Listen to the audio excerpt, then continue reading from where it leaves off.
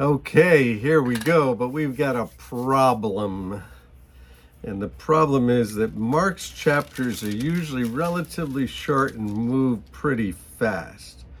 But this chapter is not short and it doesn't go fast. He might as well be Luke at this point when he gives so much detail. So we're going to try to cover it topic by topic because this is the last week of the life in the ministry of Jesus and so much is going on. They're going in and out of the city of Jerusalem and they're staying at Bethany, at Bethage, and in and out every day. And so here they are again. Now, chapter 14, verse 1 of Mark's Gospel.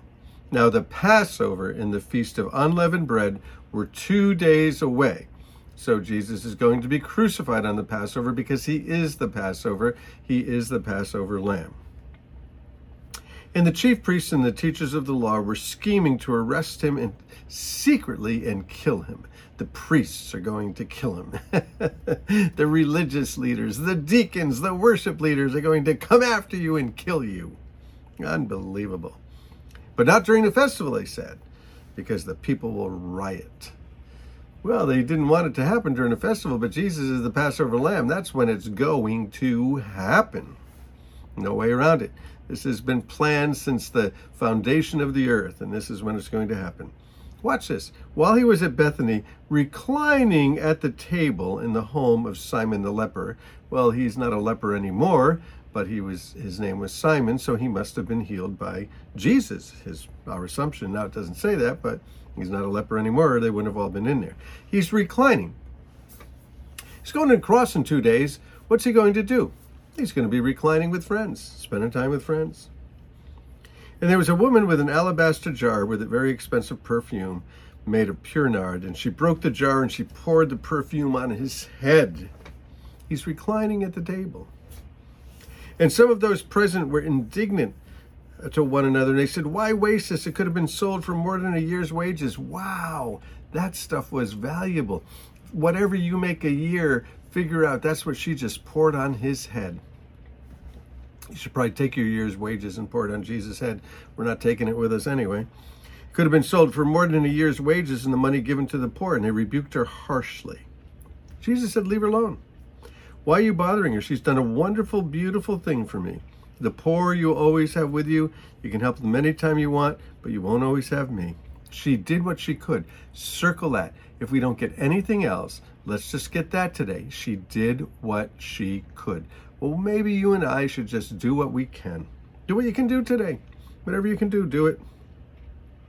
She poured perfume on my body beforehand to prepare for my burial. And truly I tell you, wherever the gospel is preached, including right here online in 2023, maybe you'll be watching this in another different year sometime, but right now it's 2023 and the gospel is being preached. We're reading it right now. We are somewhere else in the world. We are not there in Jerusalem. It says that truly I tell you, wherever the gospel is preached throughout the world, what she has done will be told in memory of her. She gets to be in the Bible forever. And this story is told every time somebody reads the Gospels. It's told Europe, Asia, Africa, North America, South America, Antarctica. It's there all the time. So it says that Judas, he's planning on betraying him. We get to verse 12. It's the Last Supper. Oh my word, there's so much stuff here. And they're going to have the meal together. Jump down to verse 17. When evening came, Jesus arrived with the 12. And while they were reclining at the table, he's spending time with his friends. This is the end. He knows it's a couple of days. What are you going to do? Spend time with your friends, recline at the table, have a meal, be together. And Jesus said, "Truly I tell you, one will betray me." And it's Judas that's going to betray him. And so this is where Jesus, in verse 22, he takes the bread, and when he took the bread, and when he had given thanks, he broke it and he gave it to his disciples, said, "This is my body." He took the cup, the wine, and after he had given thanks, he gave it to them, and they all drank from it. And he said, "This is the blood of the covenant, which is poured out for many Truly I tell you, I won't drink it again from the fruit of the vine until the day I drink of it with you in the kingdom of God, in the afterlife, in the world to come. And then watch this, verse 26. And when they had sung a hymn, they went out to the Mount of Olives. I wonder who was the worship leader, who was leading the hymn, who was leading the psalm. Now they have psalms for certain times of the year, just like we have songs for certain times of the year. We have Christmas songs, and we have summer songs, it seems like, but we definitely have Christmas songs. We have songs that are sung at different times of the seasons. Easter, there are Easter hymns that are sung. And they had theirs from the psalm book that they would sing. I think maybe Jesus was leading that hymn, leading them and singing together. And then they go out to the Mount of Olives. Verse 27, Jesus predicts Peter's denial again. He said, you're going to fall away. He quotes scripture. Mark shows us the scripture, I'll strike the shepherd and it'll all be scattered.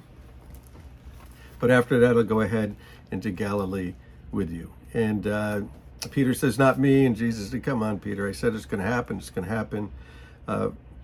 Verse 32, they went to a place called Gethsemane, the olive press. And Jesus said to his disciples, sit here while I pray. So he took Peter and James and John with him, and he began to be distressed and troubled. Why? Because he's going to die, and he knows he's going to die, and he's praying to the Father. And he says, if this cup can be taken from me, let it happen. What cup? The cup of death, the cup of crucifixion. What can't be taken from him? Why not? There's no other way for salvation to be worked except for Jesus to die on the cross. He says, verse 35, Abba, Father. That's where we sort of get like the affectionate term. I don't know what affectionate term. Maybe you called your dad. Maybe you didn't have an affectionate dad. Maybe you didn't have a good relationship with God. But you can have a good relationship with God, your Father, and then he'll help you to forgive your father and have a great relationship with your father, dead or alive, grandfather, whatever. Abba, so that would be daddy, papa, dad. If it's possible, take this cup from me. Well, it's not possible. And verse 43, as he was speaking, Judas with the 12 appeared. With him was a crowd armed with swords and clubs sent from the chief priests and the teachers of the law. And the betrayer had arranged a signal. Let's do a signal. How will we know that he's the guy? And Judas said, the one that I kiss. I'm going to go over and kiss him. He's the one. And so this has become known in literature and in culture for centuries to come, betrayed by a kiss. Well, that's Judas, kisses him.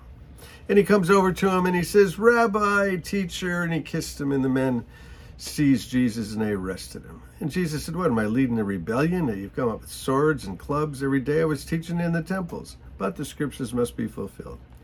And then everybody deserts him. All those guys who, will stick with you. You can count on us. Yeah, exactly.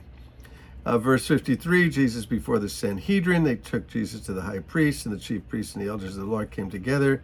Peter follows at a distance.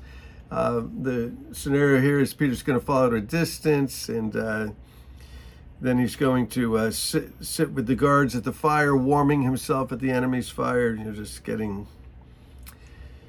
closer and closer, but further and further. And the chief priests at 55 and the Sanhedrin were looking for evidence so they could put him to death, and all kinds of people testified falsely, but they couldn't find anything. Of course not, he hadn't done anything. But the high priest, he's in this religious trial in the back room of the church, so to speak, the staff room. Again, the high priest asked him, are you the Messiah, the Son of the Blessed One? And Jesus said, I am. Well, they understood that, I am, ego me, from the Old Testament. And you'll see the Son of Man sitting at the right hand of the Mighty One and coming in the clouds with heaven. And the priests tore their clothes. Oh, my word, we're in the presence of blasphemy. Let's get rid of this guy, condemn him. Oh, he's bad. And so they all condemned him and said he was worthy of death in verse 64. And some began to spit on him, the nice guys, the religious leaders. They blindfolded him.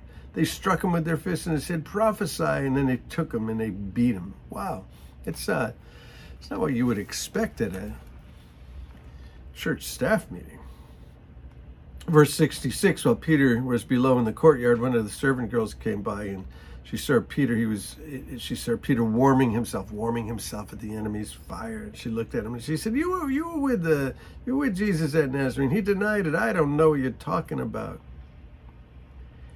And when the servant girl saw him there, she's standing around. She said, "Yeah, this fellow is one of them," and he denied it.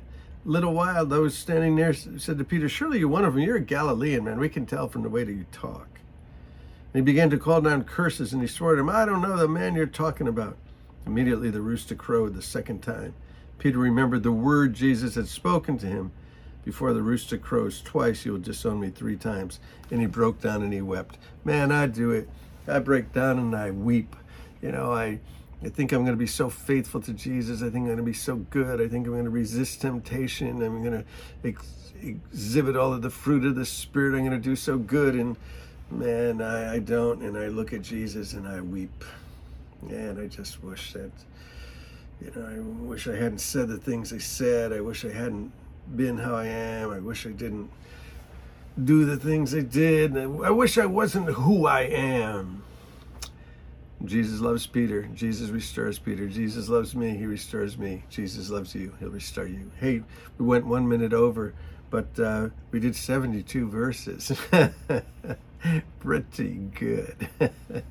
Hey, bless you guys. We'll move on through the gospel.